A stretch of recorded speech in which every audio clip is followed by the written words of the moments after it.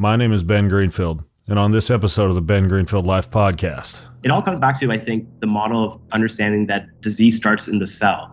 You have to really understand like the 7 or 8 hallmarks of aging: mitochondrial dysfunction, like stem cell exhaustion, telomere attrition, loss of proteostasis. These are all terms to just say that the cell is not functioning the way it should be. And so instead of just saying, hey, let's just target this one thing and hopefully it'll work. Instead, what we say in regenerative medicine and functional medicine is we say, wait a minute, like there's like 7 or 8 different processes going on here. So why don't we try to stack different therapies or modalities so we can treat all the different cellular pathways? For example, with chronic pain, we know that the inflammation is part of it. So yes, we'll get some very good anti-inflammatory stem cells, inject them into the spot. A lot of times there's a big component of immune dysfunction. So that's where peptides can be super helpful, like thymosin alpha-1 and thymosin beta-4, because they can help with the immune system. And then you can also do IV stem cells because they help to systemically target all those other hallmarks of aging. And that's why I love IV stem cells, because they're really comprehensive in terms of targeting all those cellular hallmarks of aging. Faith, family, fitness, health, performance, nutrition, longevity, ancestral living, biohacking, and a whole lot more. Welcome to the show.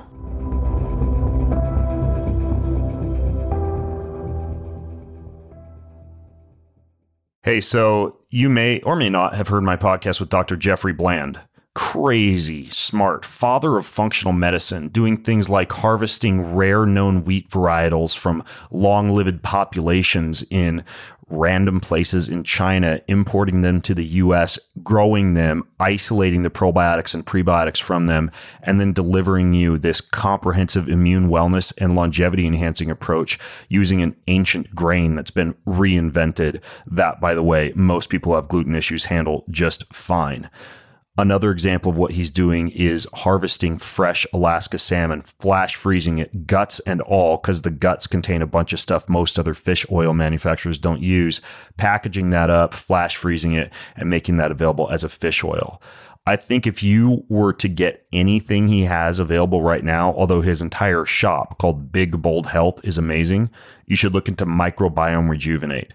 He took all that 100% organic Himalayan tartary buckwheat, and then he studied up levels of Lactobacillus rhamnosus CRL 1505 and microalgae-derived beta-glucans with key polyphenols. So all that means in non-geek speak is some of the most gut-friendly compounds and immune-friendly compounds. And since your gut immune axis is incredibly related, essentially healing your immune system or strengthening your immune system directly through your gut. I've started to use this stuff, and it's really nice to have that insurance in the morning that I'm popping what science knows to be one of the best things I can do for my immune system every single day. Big Bold Health is going to give you 10% off anything from their website. Very simple. Their Himalayan tartary buckwheat flour, that microbiome rejuvenate I talked about, go to bigboldhealth.com and use code BEN10 for 10% off. That's bigboldhealth.com and use code BEN10 for 10% off. Hey folks, you may have heard my interview with the smart scientist Lat Mansour from HVMN. Health via Modern Nutrition is what that stands for. These folks are cracking the code on making ketosis easy with these drinkable ketone esters that are also highly affordable. I mean, I remember back when ketones used to cost literally like thousands of dollars. Now you can get a little bottle of Ketone IQ for like $4 or $5. They're even available at Sprouts in California, and they stand by their products 100%. So you drink the ketones, it crushes your appetite cravings, gives you athletic performance for hours and hours, improves your metabolic health, fights inflammation. I love to throw a few back on a long haul plane flight to support mental clarity and keep me from chomping on airplane food. You get the idea. It's a truly cutting edge drink. They created it through a $6 million contract from the U.S. Department of Defense, deep partnerships with some of the top researchers in ketone science. They stand by their products so much, they give you all your money back if you don't like it, and you will like it. If you want to avoid insulin spikes and caffeine jitters and mid-afternoon energy crashes, you got to start trying this Ketone IQ stuff. Easy to transport, tiny little bottle, phenomenal cosmic power. I think that's a line from the old Aladdin cartoon. But nonetheless, hvmn.com/BenG and use code BenG20 for 20% off of any purchase from Ketone IQ. And they do have them available at Sprouts grocery store locations and also at the Earth Bar locations, which you'll find within Equinox if you're one of those folks. So check them out, hvmn.com/BenG, and your code is BenG20. Hi-ya. Sounds like something you'd say in a martial arts class, but it's not. It's this new multivitamin for kids called Hi-ya. So you get it at Hi-ya Health, HAYAHEALTH.com/Ben. Here's why I like it. Most kids' gummies and multivitamins have oodles of sugar, like 5+ grams of sugar, which is like 2 teaspoons of sugar, and a whole bunch of other gummy junk that growing kids should never eat.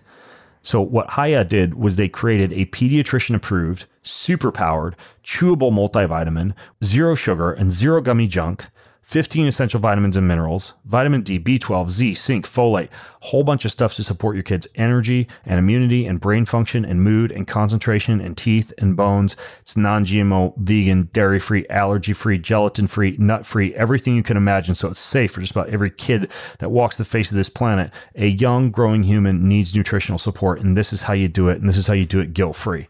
So I've worked out a special deal with Hi-ya for this multivitamin. 50% off your first order. That's huge. 50% off. So here's how. You go to hiyahealth.com/Ben. This deal is not available at their regular website. HAYAHEALTH.com/Ben. Your discount code will automatically populate at hiyahealth.com/Ben. Check them out for an amazing multivitamin for your kiddos. And you never know, you might just pop it too because it tastes amazing. Well, folks, as you no doubt know, there's a lot of myths and there's a lot of confusion out there when it comes to stem cells. Regenerative medicine in general, stem cells particularly, I mean, like people are constantly asking me, what's better, your own stem cells or some other source like umbilical or placental or whatever, or is it true that stem cells don't work unless they're combined with certain things or some sort of like scaffolding they could grow on? Do you need to combine it with exosomes, or do exosomes actually work? Doesn't matter where those come from. Is tissue engineering and gene editing as dangerous as it sounds? Should you or could you combine stem cells with things like peptides or hormones? And if so, what would be the ideal stack or protocol for that? I've obviously, if you've listened to this podcast for a while, interviewed other people in the stem cell industry, other physicians in the stem cell industry. And I recently met a guy who has really impressed me in terms of his body of knowledge. He is a guy who a ton of pro athletes, royal families, like a lot of bigwigs travel to be treated by this particular guy. He's trained in sports medicine. He specializes in regenerative medicine. He conducted one of the first Health Canada approved clinical trials with what are called mesenchymal stromal cells, or MSCs. He is known around the world for treating high profile celebrities and athletes. He's one of those guys that people travel to be treated by because he knows what he's doing. He studied the heck out of this stuff. He's the chief scientific officer of a company called Science and Humans. He teaches as an assistant clinical professor at University of Toronto, where he works with medical students and residents. Currently, at the time that we are recording this podcast, he's in Dubai.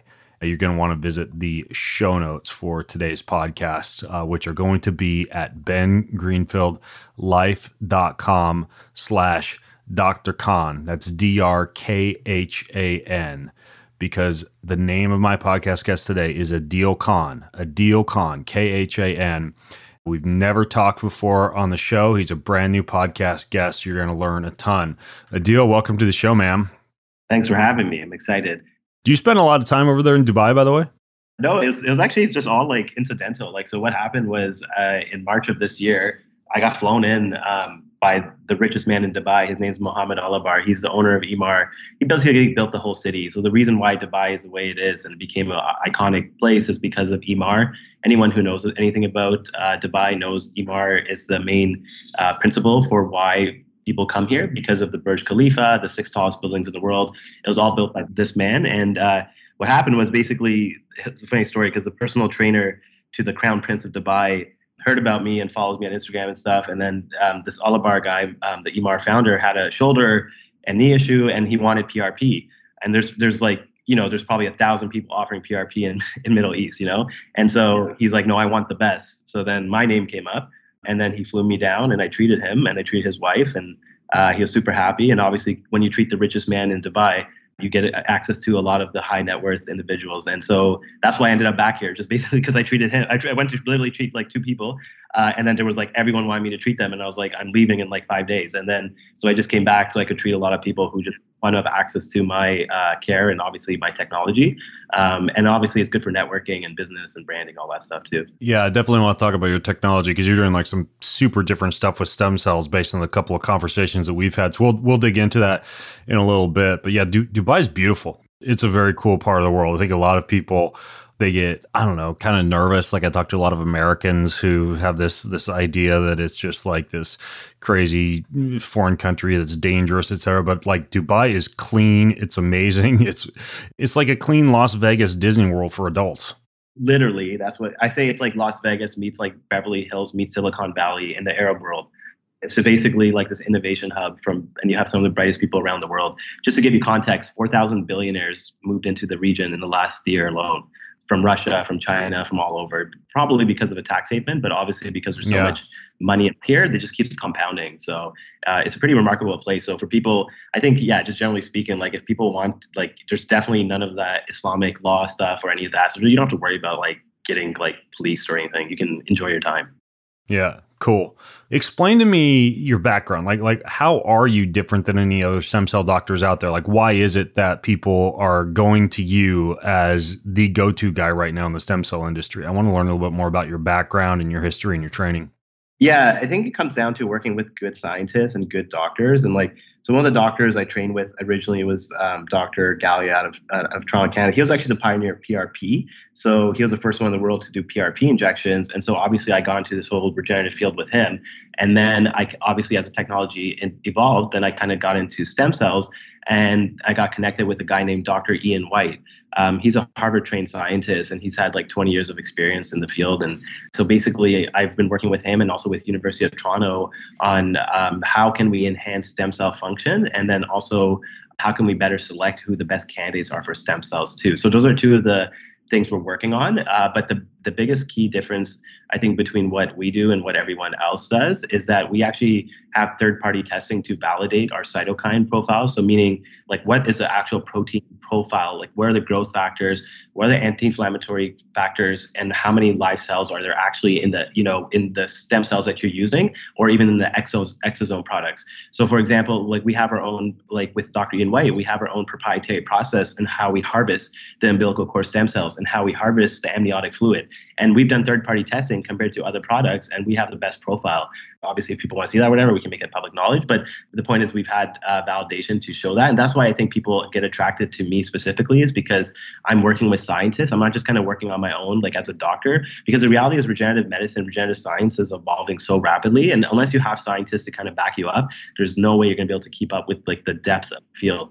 Even in Dubai, like I'm working with a scientist from Italy. So his name's Dr. Giuseppe Mucci, and he has some patents on stem cell tech too, and like genomics. And he's a really brilliant guy too. But like I'm so fortunate because I get exposed to all these high level scientists, and I get to learn, their 20, 30 years of experience and condense it. And then I can obviously share it with the world. Yeah. When you say that, like you guys are able to profile the stem cells, what exactly do you mean? Like what are you looking at when you're profiling a stem cell? It's called flow cytometry. So there's two aspects to it. So if people looking to get stem cells done, they should always ask for two things. Number one is quality control. 50% of the money we spend on just our stem cell processing is quality control to test for like infections, like diseases, make sure it's good quality cells. And then the other thing is flow cytometry, which is basically a special type of microbiological test where you look at the actual markers, meaning there's certain markers that stem cells need to have to actually be a true like stem cell. It has to have what are called certain CD markers. And so if it doesn't have the right profile, then it's not really a stem cell or a stromal cell, which is another topic for discussion, but we can go into that. But there's a lot of misconception on let's start with what's an actual true stem cell. Because the problem is you have literally hundreds of clinics in the US offering stem cell injections. But in fact, none of them are actually offering true stem cells. They're offering what are called committed progenitor cells or medicinal signaling cells. As of now, unless you are in a clinical trial every stem cell procedure you are receiving is not a true stem cell. The reason is because unless you isolate the actual mesenchymal stem cells or stromal cells and expand them in a facility, it is not a true stem cell, because what you're injecting when you take your bone marrow or when you take your fat is just what's called progenitor cells. So meaning they have a certain cell lineage that they're going to differentiate into, or the meaning they can still turn into certain cells, but the main effect is anti-inflammatory, and it's what's called paracrine. So sending signals to reduce inflammation. And you still get some benefit from that, of course, right? And that's why people still go back and they say, I had a stem cell injection, it worked great, but it's not really a stem cell injection. It is important for the nomenclature because people are getting, it's one of those things that's like, it's not really a stem cell injection. I mean, but are people going to just go around saying I had a progenitor cell injection? Probably not. But I think as long as they understand what is a true stem cell versus what you're getting in the States right now. Okay. All right. So these progenitor cells that you get in the States, the reason for that is because, from what I understand, it's like illegal or something, or considered to be the creation of a pharmaceutical to modify your own stem cells. So they got to leave them as progenitor cells. Exactly. So they basically what they did, and this was probably the lobbyists, obviously, like people like Pfizer, and they have a lot of strong. I was actually just on a call yesterday, and I actually know someone in the FDA who said the reason they basically, because of the drug lobbies, they want to classify stem cells as a drug, and they want them to go through the same type of trials, which cost like $30 to $50 million.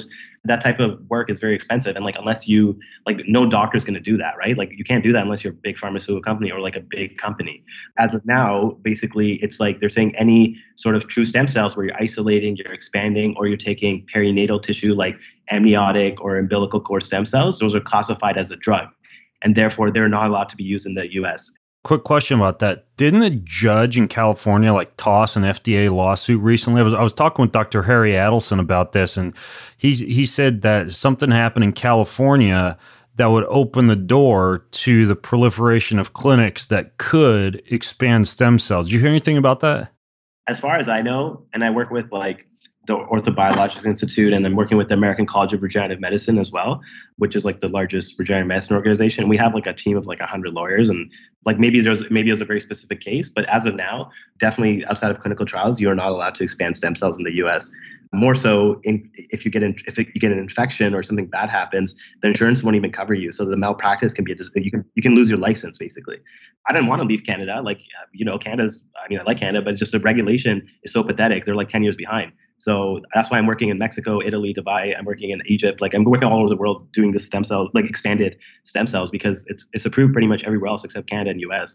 Yeah, I'm looking at an article right now on this ruling in the state of California, and it says this judge, Bernal, ruled in favor of the defendants of the Cell Surgical Network, saying that their treatments and their expanding cells were outside of FDA jurisdiction, and that the stem cells weren't considered drugs. I have no clue what that means for the industry, but it seems like something's kind of happening. Yeah, it could set a precedence. Yeah, for sure. But the problem is there's people on the other side who are trying to push back. And for a doctor, it's basically a gray area, and you don't know if your malpractice will cover it. So you have to be very careful. That's my advice to doctors who are doing it. And we are opening up a clinic in Florida with the Florida Panthers. So we're opening up with the professional hockey team, and I'd love to offer expanded stem cells there. But maybe I'll have to look more into that. But as of now, we can't, as far as I know. But you could do it internationally. Yeah, exactly. My patient, especially my athletes, all those guys will just fly down to Mexico, and it's no problem.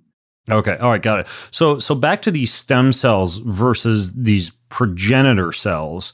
It's my understanding that stem cells can just replicate and replicate and replicate, and they can be expanded almost indefinitely.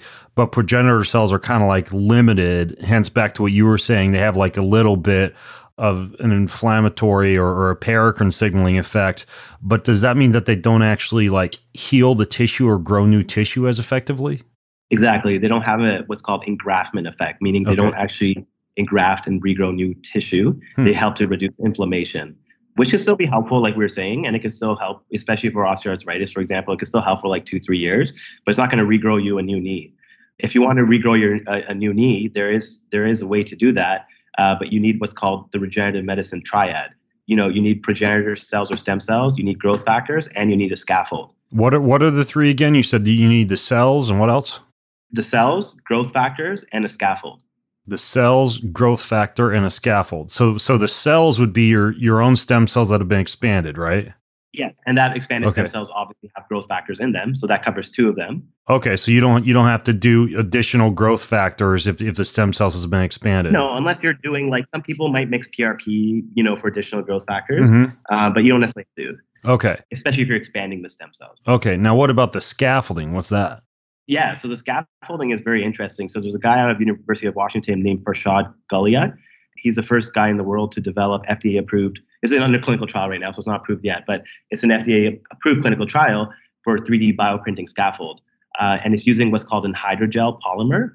So basically it's made up of like hyaluronic acid, which, is like collagen. And it's a chain of that. And it basically, they use your body. So they'll look at a knee or a hip, and then they'll actually print a custom biodegradable scaffold. They'll seed it with the stem cells, and then it'll actually resurface the entire joint. So that can grow you a new knee. Holy cow. So what's the scaffolding made out of?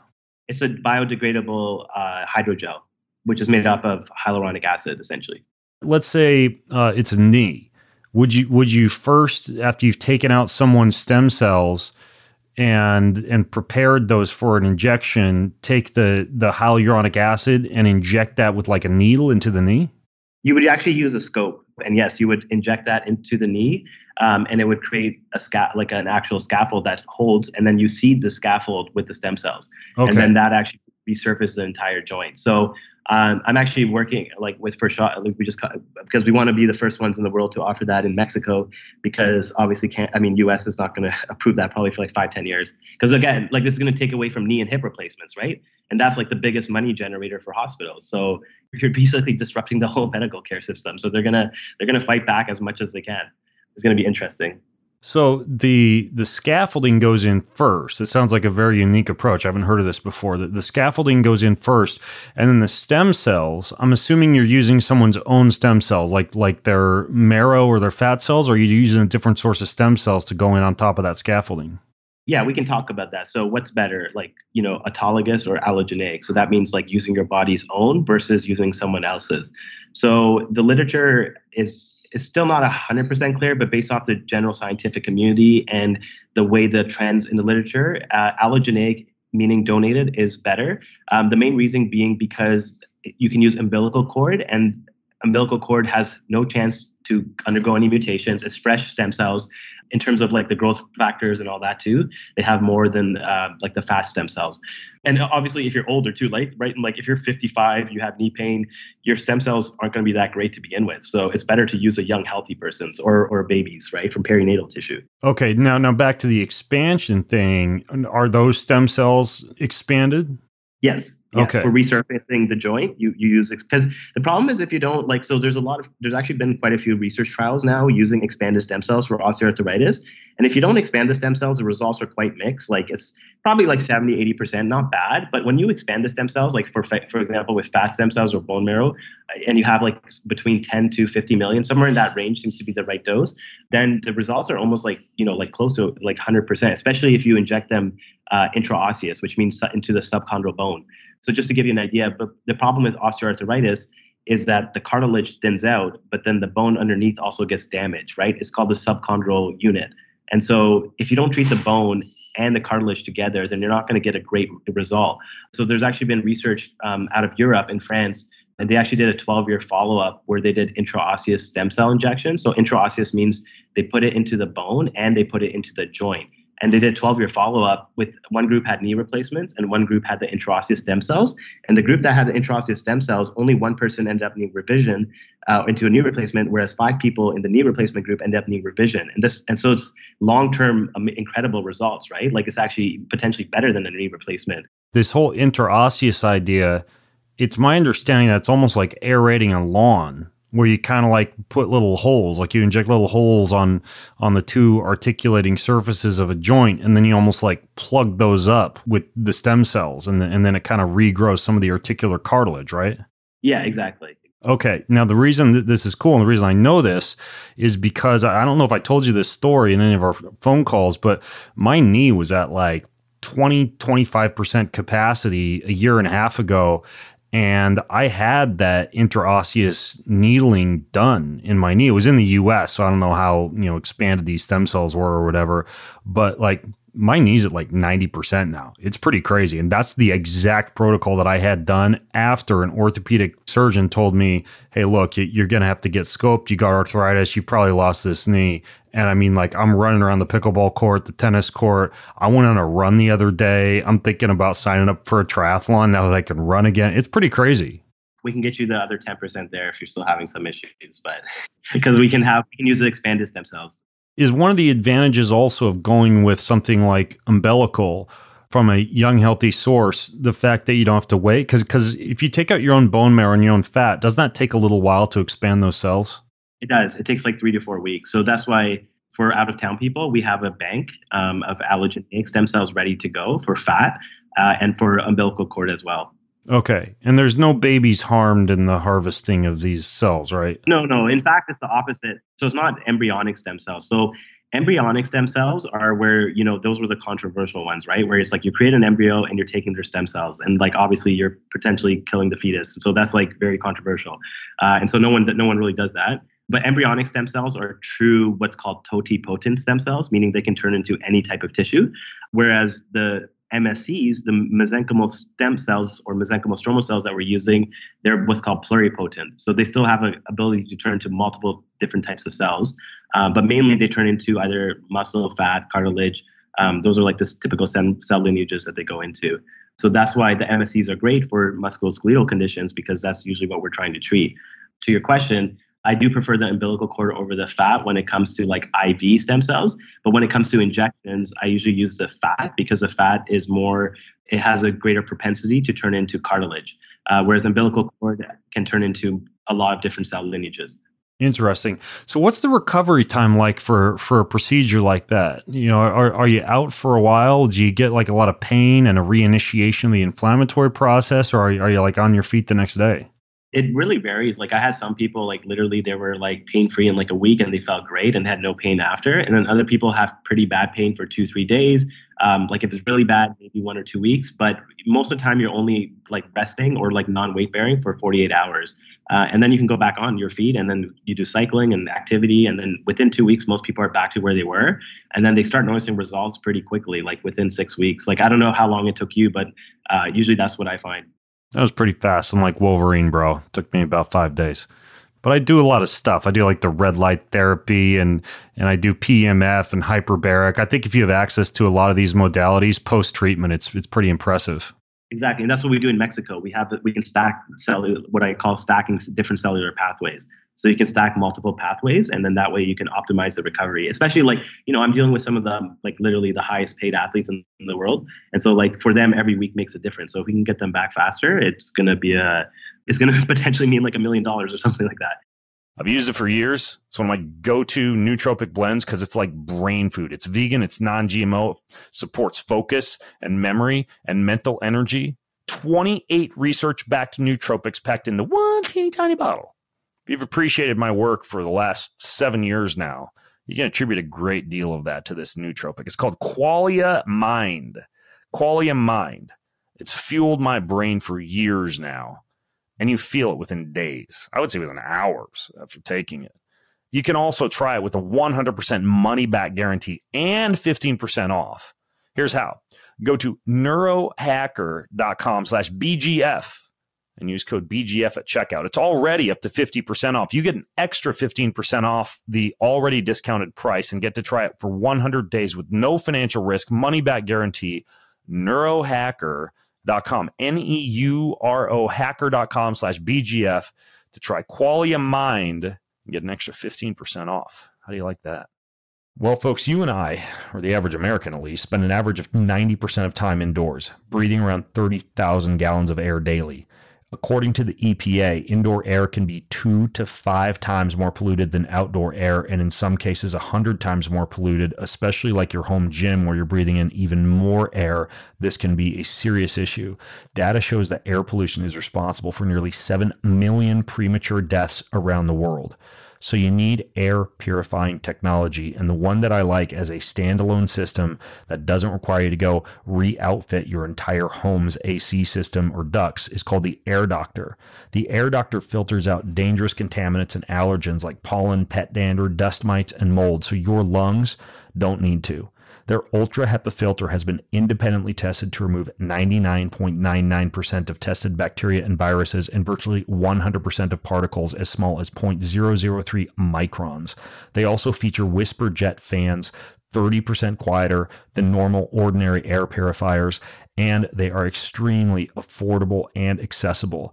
Furthermore, they're going to give you up to 39% off of one of their extremely impressive and efficacious air filters, or up to $300 off today. Here's how you lock this in. You go to airdoctorpro.com/BenG. You can get one with a 30-day money-back guarantee, so if you don't love it, just send it back for a refund, minus shipping, but you're going to love it. airdoctorpro.com/BenG. You'll get up to 39% off or up to $300 off. So lock it in today, folks. You'll enjoy it. Clean air is something everybody deserves. You can get it with the Air Doctor. All right, folks. Clinical research has shown that therapeutically and for overall health and well-being, the most critical time to ground is when you sleep. The electrons you absorb when grounding neutralizes free radical damage, squelches inflammation, restores healthy endocrine function, enhances cellular gating and circulation. That then improves the cellular uptake of nutrients and oxygen and hormones while maximizing the removal of cellular waste. And you can now ground when you sleep. This company called Ultimate Longevity makes indoor grounded sleeping devices, and they've done clinical research studies on grounding the human body for health. When you sleep on these mats, you get 6 to 8 hours of uninterrupted grounding, meaning I could travel, unroll it onto my hotel room bed, and fight all of the radiation, the inflammation I got from flying in the airplane right there during a full night of sleep. Full body grounding, which is what these mats give you versus just your feet on the ground, maximizes the electron transfer, because the more surface area contact, the more beneficial the electrons, the more the results. So you get these amazing benefits, and inside your body, this stream of electrons works as an anti-inflammatory, pain-relieving, anti-aging, antioxidant boost, squelching inflammation all night long. They've got over 20 peer-reviewed research studies that have been published on the extensive health benefits of grounding for vagal tone, serum electrolytes, thyroid function, blood glucose, blood viscosity, sleep, pain, stiffness, blood pressure, stress, even depression and anxiety. It's crazy. So you can go to ultimatelongevity.com/Ben to get your hands on these grounding mats. You can do mattress, pillow, blankets, a whole bunch of other valuable tools to help you bring your inflammation down and jumpstart your healing process. Again, it's ultimatelongevity.com/Ben. Tell me a little bit more about stacking pathways. What kind of things are you doing? Yeah, so like I treat a lot of chronic pain. Like that's one of my specialties. And the problem with traditional chronic pain is like, I mean, the whole system's broken, right? Like, I mean, I don't know if you've heard of that documentary about like the whole Purdue pharmacy and like how they got people hooked on oxycontin and like all this stuff. What documentary is that? It's a really good one. It's called The Pharmacist. It's on Netflix. Highly recommend it. But Okay. It's basically about this company called Purdue Pharmacy, and they essentially tricked more or less. But doctors aren't children, so I don't know if you can say they were tricked. But let's just say they tricked doctors to believe that pain was a vital sign, like a sixth vital sign, and that they had to treat pain using pain meds. And so they essentially, whenever anyone had a pain more than like 5, 6 out of 10, they would be like, here, take some OxyContin, no problem. It's not addicting. It's great for you. It's going to help get rid of your pain. And then obviously we found out it's superly addicting, people overdosing, people dying. And then eventually they had like multiple lawsuits, but they made $20 billion. They got lawsuits for like $5 billion, and then they just obviously closed shop, but they're up like $15 billion. So this is what pharmaceutical companies do. It's just their classic playbook. Wow. So the whole paradigm with chronic pain has been like very usurped by these pharmaceutical companies. And now it's kind of like, I would say, mainly pain doctors who are usually like anesthesiologists. And they're very traditionally trained. So what that means is they only know how to tackle like one pathway. So they'll be like, okay, you have chronic back pain. It's your joint causing it. So let's inject some cortisone in there, or let's do a nerve block, and then we can get rid of the pain that way. But the reality is chronic pain has so many different pain generators. Yes, inflammation can be one part of it. There can obviously biomechanics. It can be the immune system related to it. There can even be like what's called oxidative stress, like reactive oxygen species. There's a lot of different cellular pathways that get affected in osteoarthritis. So it all comes back to, I think, the model of like understanding that disease starts in the cell.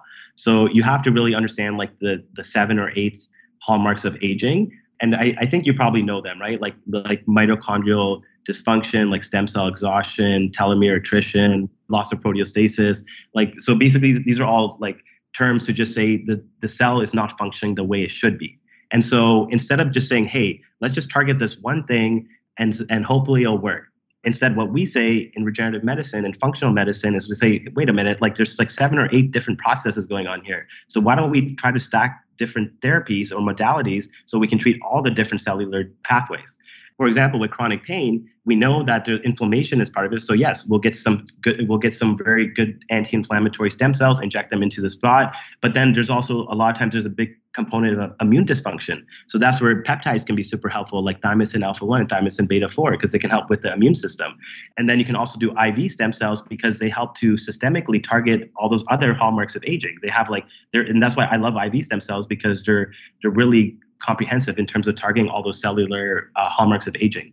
What kind of stem cells do you use for the IV stem cells? Just for either the combination with the regenerative medicine procedure, like a stem cell injection or the stem cell scaffolding, or just like a general longevity? Do you focus on a specific type of stem cells?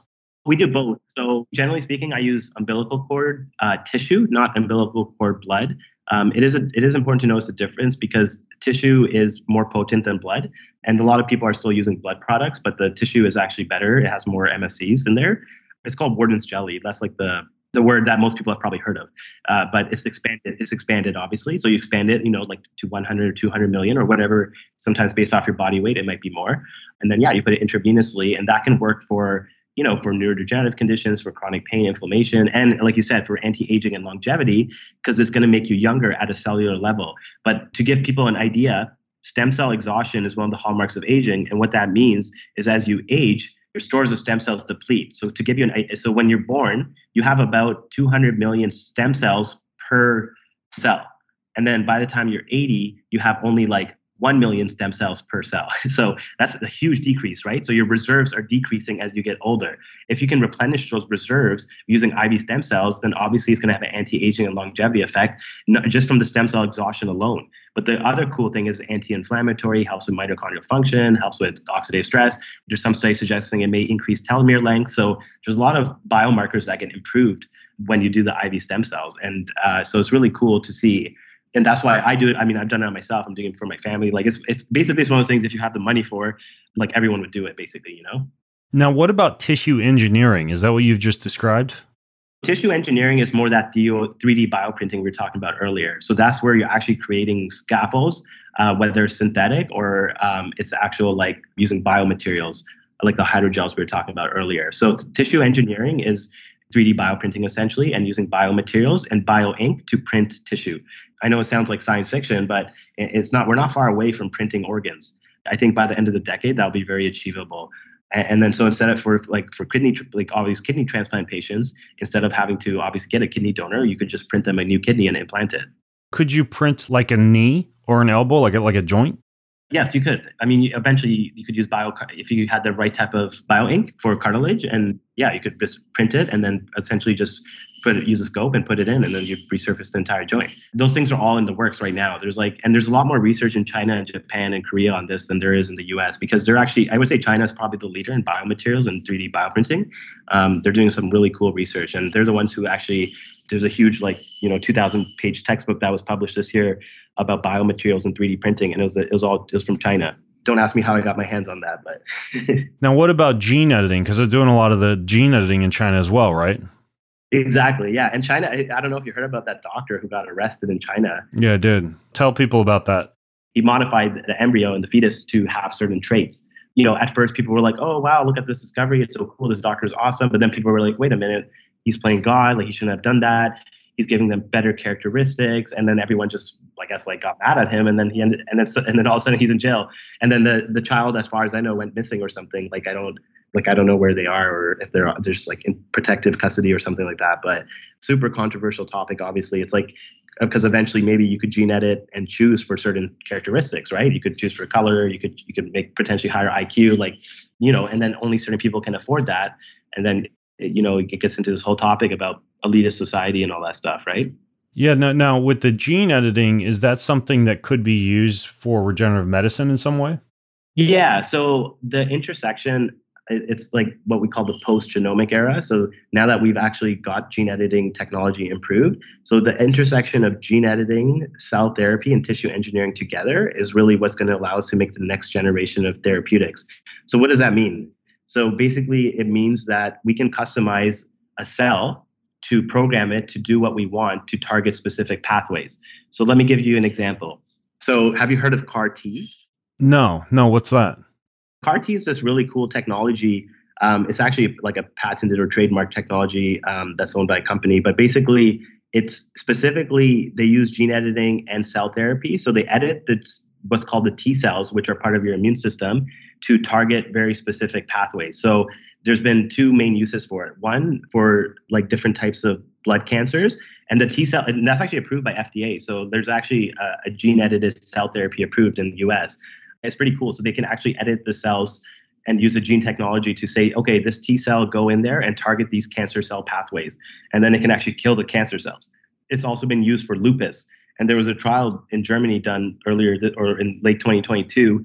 And it was essentially, they had 14 patients using CAR T technology, and all 14 patients were in remission or like cured basically, right? And like in medicine, we rarely use the word cure or remission because it's with chronic disease. Like the pharmaceutical model is not to be that, right? It's like they just keep people on medicine. So when you have these amazing technologies using gene editing and cell therapy where you're actually putting people in remission, it's almost unbelievable. But it's one of those things that's, I think, again, like I feel like everywhere in the world will have, like in Mexico, Europe, everywhere, I think it'll become really commonplace. But in US, it may take some time because of the lobbies and everything. Now, is CAR T cell therapy, is that similar when you hear people, going to Mexico to do high dose T cell killer therapy? Is that what they're doing down there? No, that's different. That's just like they have like natural killer cells and stuff like that they can infuse for like targeting. They don't have the CAR T in Mexico yet, but I'm working with a group in Mexico, and they're actually building the first regenerative medicine hospital in the world. So it's like a 4-story hospital. I'm going to be the assistant medical director, so I'm helping to design everything around it. So I'm going to make sure if we have gene editing, cell therapy, tissue engineering, and then like CAR T, we'll have all the works.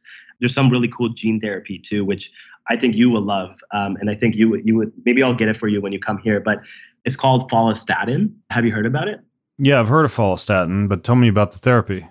Yeah, so it's called follistatin gene therapy. So it's originally designed to treat muscular dystrophy, but they're using it in healthy people too to help put on muscle because basically it increases follistatin levels, which inhibits myostatin. And myostatin, for people who don't know, is basically like the enzyme that kind of blocks your ability to put on muscle. Most people have similar amounts of myostatin, but someone like Ronnie Coleman, who's like the best bodybuilder of all time, everyone thinks he had a myostatin deficiency. Or if you Google myostatin deficiencies, you'll probably see these big bull cows that have like ridiculous amounts of muscle. Yeah, like the myostatin knockout bulls, myostatin knockout mice, myostatin knockout dogs. You Google image search for that. It's crazy. Yeah, it's wild, right? And so now we finally have a therapy, and it's the best part about the gene therapy is it's not like it's actually affecting your DNA. It basically increases transcription factors that increases that follistatin, and it's a temporary thing. It lasts from like 6 months to a year.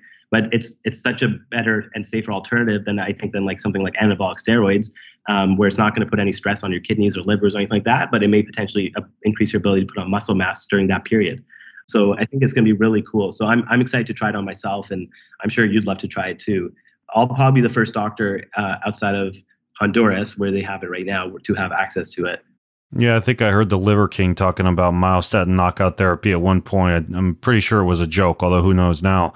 This follistatin, obviously, if we're inhibiting the pathways that would shut down myostatin, then would there be any risk? Like some people, for example, get concerned about excess myostatin stimulus and the early onset of things like cancer due to excess growth in tissue. Like, do you know of any side effects of this follistatin therapy right now?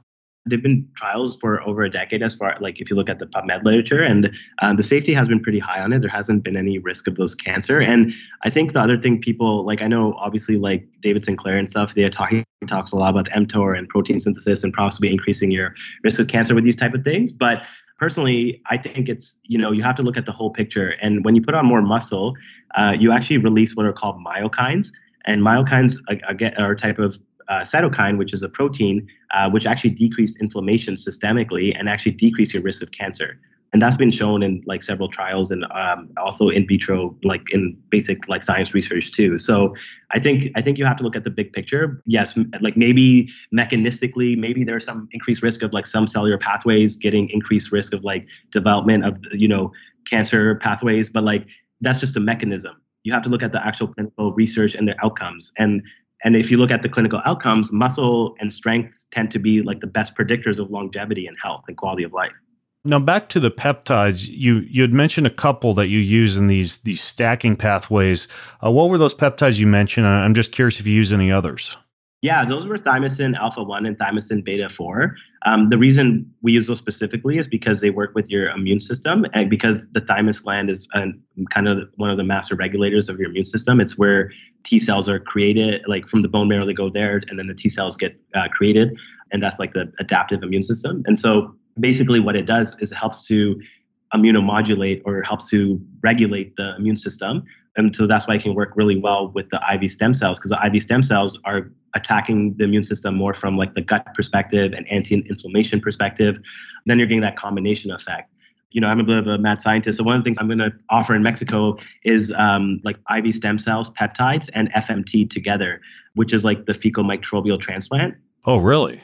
Yeah, because if you do all three together, then you're really stacking powerful pathways, right? Because I'm sure you know a lot about FMT because you're into but just for your audience, like you're basically literally just taking healthy poop and putting it into your colon and it can make such a big difference on health. And it can cure like IBD. It can help with like C. difficile, which is like a chronic bacterial infection.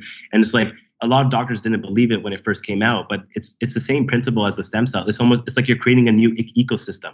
And then you're functionally changing the ecosystem to have all these good bacteria. And obviously the good bacteria are a big regulator in your immune system too. So my theory is that if we combine the IV stem cells and the peptides and the FMT, we can probably treat most autoimmune conditions.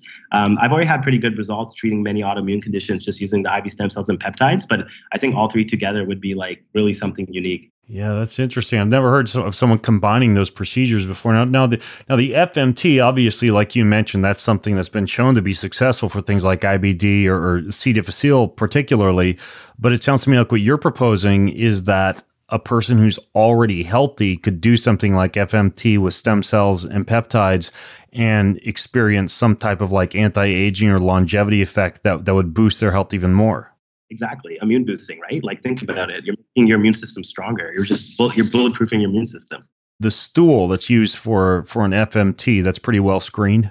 Exactly. It's the same type of screening methods that they use for the stem cells. Like it's very healthy young donors, usually athletic, and they do genetic testing, all that stuff. Okay. Now, what about exosomes? Are you a fan of combining stem cells with exosomes? There's a lot of debate, again, in the scientific community about this. For example, the scientist I'm working in Dubai in Italy, he basically says exosomes are like a poor man's stem cells. Basically he says if you can't afford stem cells, then do exosomes. But then I have other doctors I work with who say like the exosomes from amniotic fluid can be really powerful for like anti-inflammation and oxidative stress. I think based off everything I've seen, I think the exosomes can be good on their own, but they're usually more tempered. There's something you have to do like every 6 months or a year, and you have to repeat it. Whereas the stem cells, because you're creating like a new ecosystem like we're talking about, they tend to be more long lasting. And for anti-aging and longevity, you don't have to do them that often. You can do them every like 2 to 3 years. Whereas the exosomes, you probably have to do every 6 months, I think, for like possibly maybe a year to really get the longevity benefits. Can you combine them? For sure. I don't know if there's going to be any real additional benefit because the stem cells are so powerful on their own, and they're kind of the exosomes kind of doing similar type of things. But what we're working on is designer exosomes. What that means is any cell that can be cultured, you can create exosomes on. So we're actually working on creating a muscle-derived stem cell exosome, a liver-derived exosome, and cardiac and kidney. And so because then we can treat those conditions specifically, especially sarcopenia, which is a big problem, which is the loss of muscle as you age. So we're going to create a muscle, and we're going to, obviously these are all our patents, but we'll be the first company in the world to have our own designer exosomes. Okay, got it. And do you do much with hormones like TRT or anything like that? Mm-hmm. The reason is because in sports medicine, if you don't optimize your hormones, like you can't recover sometimes, right? And so it's one of the things you have to understand if you're going to be like a high level sports doctor. Obviously, from an anti-aging and longevity perspective, I'm sure most of your audience is pretty well educated on like the importance of testosterone and all that. But it also does make a difference for injury recovery because let's say if your growth hormone levels are suboptimal or your testosterone is suboptimal, you're not going to recover as fast as someone who has good like levels for their age. So I do think it is important to check it and optimize it too. Okay, so with testosterone, what form of therapy do you like for that? Because some people will prefer injections, others pellets, others a cream. Do you have a preferred protocol for testosterone replacement therapy? I mean, generally, I find the injections just absorb better. Like, there's just so much variability with the other stuff. I mean, the pellets are convenient, obviously. Like, once it's in there, you don't have to worry about it. And it is a relatively new thing in Canada. I know in the US, they've had it for a while. My preference is injections because then you can also have, and especially if you do injections frequently, I think that's the big difference. So, like, a lot of doctors prescribe it like, oh, do it once every 10 days or once every 2 weeks or once a week. But then your levels will like you'll have a big trough and then you'll have like a drop. That's my understanding, like a real big surge and then a drop that in no way mimics the natural diurnal variation in testosterone. Exactly. Yeah. So what's better is to do it like every day or every day sounds crazy, but some people said that you can, I mean, some of the doctors I've worked with and some of the research out there, you can do it subcutaneously even every day. And the results are pretty similar to doing it intramuscular once a week. You just spread the dose out and and obviously subcutaneous injection is much easier. Yeah, that's interesting. And so the thing with the testosterone replacement therapy regarding the gel, what about the application of like a gel in the morning and in the evening, which a lot of doctors will do now? That does mimic the pathway. Like, I mean, like the variation, diurnal variation better, but the problem is the absorption is just so variable. Like the bioavailability is like in studies, it seems to be high, but then I find clinically, like some people are like, oh, I didn't even notice the difference. I've seen that a lot, and their testosterone levels just don't budge on it. So sometimes if like people are really hesitant to take injections, we will start them on that. But then I find like probably like 30% of the time, like people are just like, don't notice the difference. Yeah. On your Instagram profile, and if you look you personally up on social media, you're obviously pretty fit. You've got a lot of muscle yourself. Would imagine you do a lot of the protocols that you're talking about. But I'm curious, and this might be kind of an involved question about your own daily routines. Like what are you actually doing on a typical day based on everything that you know for exercise, for diet, for supplementation? Like what would a typical day look like for you? My life is like a dumpster fire right now. So it's like I try my best to incorporate. I think the big thing is like for people to like, especially for high performers, like people who are doing a lot, like you do have to have a routine. And so I'm very like OCD with my routine. Like I try to always meditate like 10 minutes in the morning. I have a very specific meditation that I listen to every time. It's the same one. And that way I just like kind of repeat it. And for me, it's like easy and gets me going. And then I can kind of focus on my goals and like what I want to accomplish for the day and that type of stuff. You mean on an app, like one of these meditation apps, you have your own customized routine? It's just a YouTube video of this. It's one of these Indian guys who's like, I forgot his name, but he has such a calming voice, but he's a guided meditation for like 10 minutes. And it says, I can share it if you want, but like, it's basically like the best morning meditation. Share it with me and I'll add it to the show notes. Why do you like it so much? It's because of the way he talks about how your energy and everything starts in your spine. And so he always talks about like inhaling and imagine the energy is going into your spine. Like first do it. Imagine the energy from your arm is going into your spine and then breathe out slowly and exhale. And then imagine you're bringing it back into your spine. And he always talks about like how it's centered around your spine. And I find, and obviously the diaphragmatic breathing, but I find there's this interesting, I think if you look across a lot of the cultures where they talk a lot about meditation and mindfulness or something about like, chakra, energy, chi, all that stuff kind of starting in the spine, in the lower back there. And I feel like that just helps to center everything when you meditate. Interesting. Yeah, I'll try it out. Or just email it to me and I'll add it to the show notes. And by the way, for everybody listening in, the show notes going to be at bengreenfieldlife.com/Dr. Khan, DRKHAN. So you got the meditation in the morning. What else are you doing? I do take a supplement called DHEA. You've probably heard about it. Yeah. I mean, it is a supplement in US, but in Canada, it's actually a drug. But basically, it's like kind of like a pro-hormone, I guess. But it can help to synthesize more testosterone. And it is very important I just turned like 35. So based off the literature and what I've read, like after 35, it's probably recommended for all males to take between 25 to 50 milligrams. And it's also can be a good complement to TRT if you're on that too. That's one of the supplements I take on a daily basis, which I find really helps with my energy and like mood and all that stuff. You don't get concerned at all about that getting converted into DHT or causing hair loss or anything like that? Well, that's why I personally take pumpkin seed oil, Mm. 500 milligrams a day. It's an alternative to finasteride or Propecia, and it's also a 5-alpha reductase inhibitor, so it prevents the conversion to DHT. Okay, got it. That's good to know because I think a lot of people are on DHEA and experiencing some of those issues and aren't aware of that. So pumpkin seed oil is what you take to combat that. Yeah, there was actually a clinical trial head-to-head comparing pumpkin seed oil to finasteride, and it had similar efficacy without any side effects. Okay, got it. So you got DHEA, you got your meditation session. What are some other big things that you're doing? I usually do intermittent fasting, and it's partly because I'm just so busy and I don't have time to eat in the morning. I'm always like in a rush. So my fasting is usually like, I would say 16 to 18 hours. And I find that if I am doing intermittent fasting though, one thing I do consume throughout the day is something called HMB. It's basically a leucine metabolite. So leucine, for people don't know, is basically one of the amino acids that helps with protein synthesis. And one of the risks with intermittent fasting is that you can lose muscle, especially if you're not getting enough protein. And so for me, muscle is always probably one of the priorities, especially because I obviously do powerlifting and bodybuilding, but I think for health and longevity in general, muscle is like king. But we're not talking about anabolic steroids, we're talking about natural. And so without taking steroids, like how can you preserve muscle mass, especially if you're in a calorie deficit or if you're doing intermittent fasting? And so I use HMB I just drink it throughout the day in my water, 3 grams a day. By the way, I interviewed Sean Wells at one point. He's a big fan of this ingredient he developed called dileucine.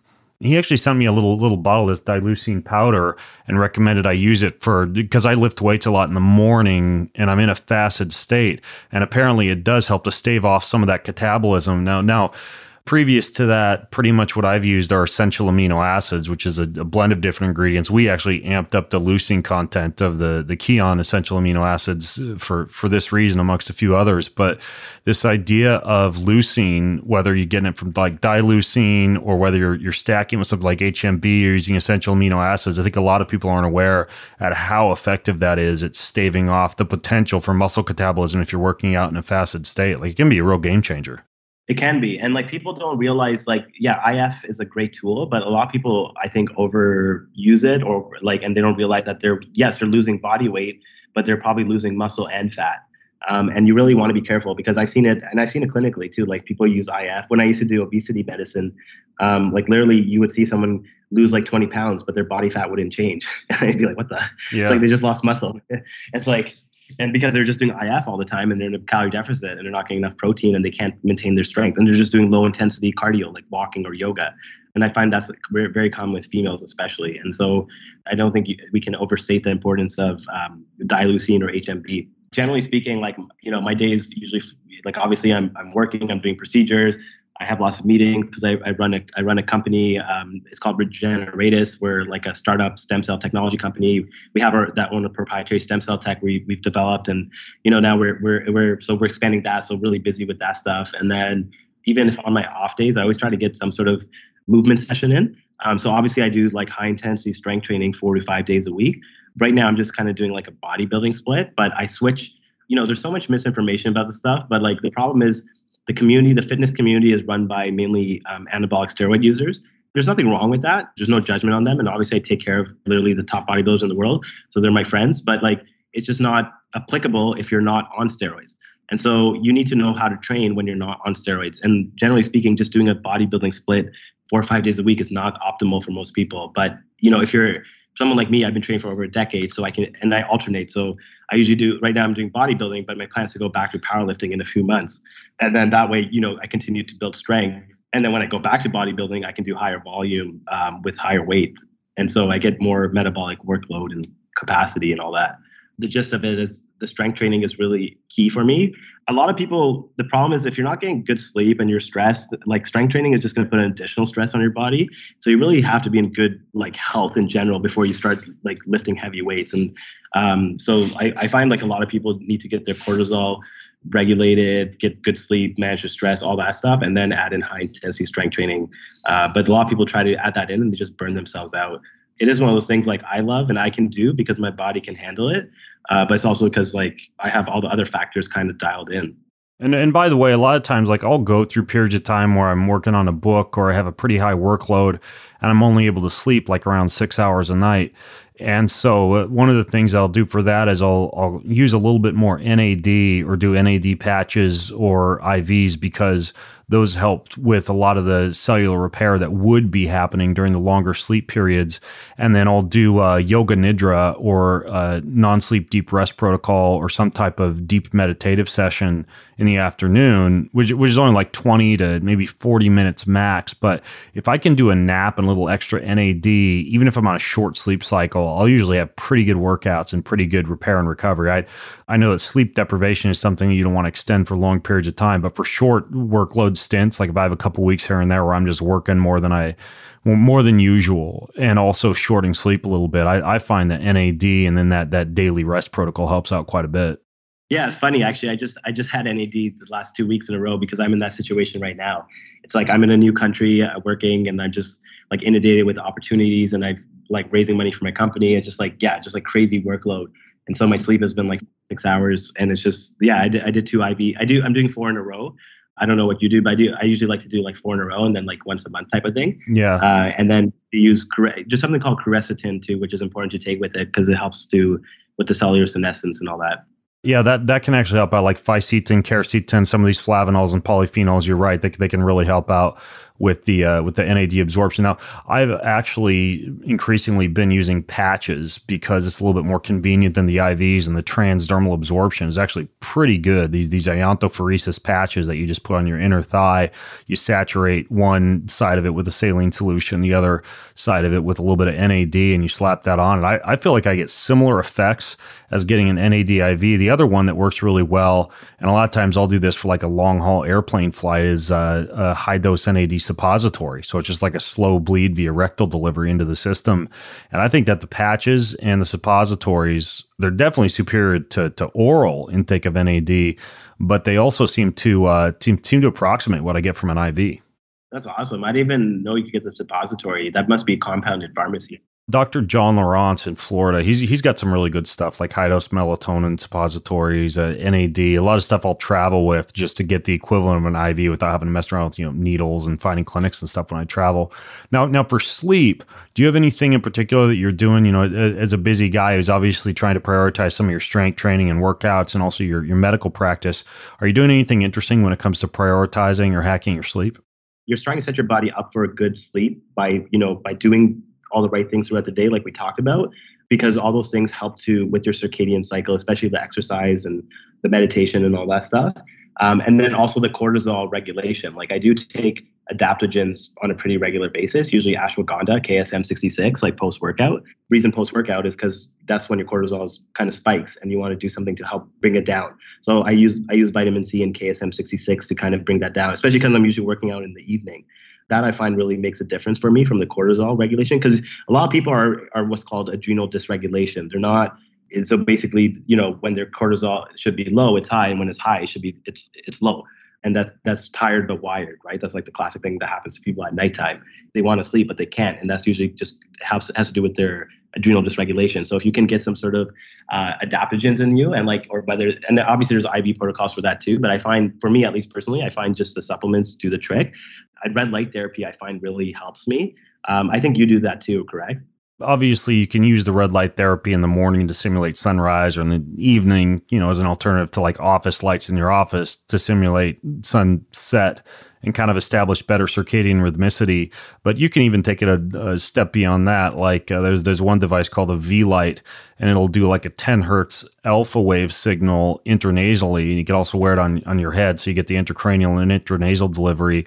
And that one is actually pretty impressive. I don't know if I will have released the podcast by the time this podcast comes out, but I just did a podcast with Dr. Lou Lim about the use of red light therapy intranasally and cranially for enhancing sleep and also this like meditative bliss state. So I think a lot of people are familiar with like the panels or replacing the bulbs in their room with incandescent or red lighting, but I don't think a lot of people are aware that you can use like intranasal red light and cranial red light to also enhance sleep. You can just put it on, pick up a book, and it kind of lulls you to sleep as you're falling asleep. So that's kind of something new I've been doing. I haven't talked about it on the podcast much, is using red light therapy like the V-Light in alpha mode, just laying in bed at night while I'm reading.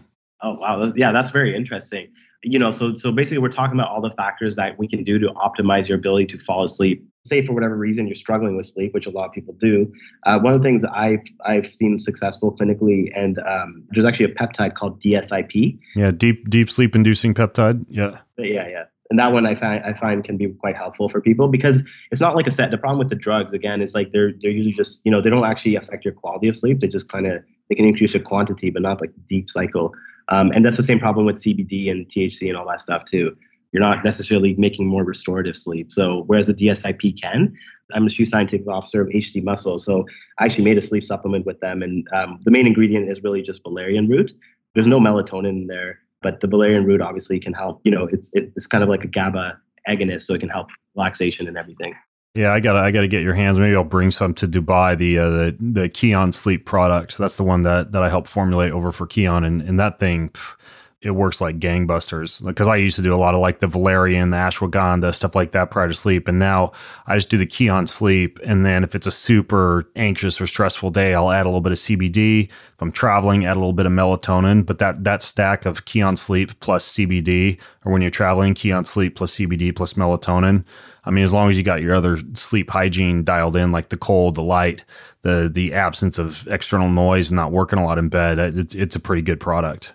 Again, it's the same principle, right? We're trying to stack multiple things at once to try to optimize whatever solution we're going to get to. Very few doctors think like that for whatever reason when it comes to medicine, but you've done it with biohacking and longevity. But I'm trying to do the same thing when it comes to like treating pain, treating injuries. It's like, why don't we try to actually think about how can we stack multiple things at once to get the most optimal result instead of just saying like, let's just try this one thing, Yeah.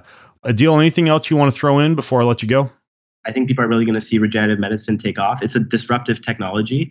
We're in the middle of a stem cell revolution. And so people just need to remember that if you're going to get stem cells done, just make sure you check for flow cytometry and quality control, because I think those are the two biggest things. If we're going to remember one thing about what we talked about, it's those two things when it comes to stem cells. Yeah. If you're listening, you have questions or comments or feedback about what we've discussed so far, just go to bengreenfieldlife.com/Dr. Khan, bengreenfieldlife.com/DRKHAN. Well, folks, until next time, I'm Ben Greenfield along with Dr. Adil Khan, signing out from bengreenfieldlife.com. Have an amazing week.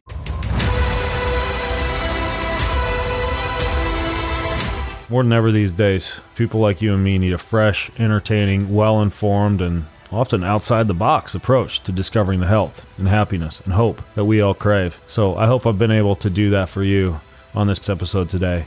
And if you liked it, or if you love what I'm up to, then please leave me a review on your preferred podcast listening channel, wherever that might be. And just find the Ben Greenfield Life episode. Say something nice. Thanks so much. It means a lot.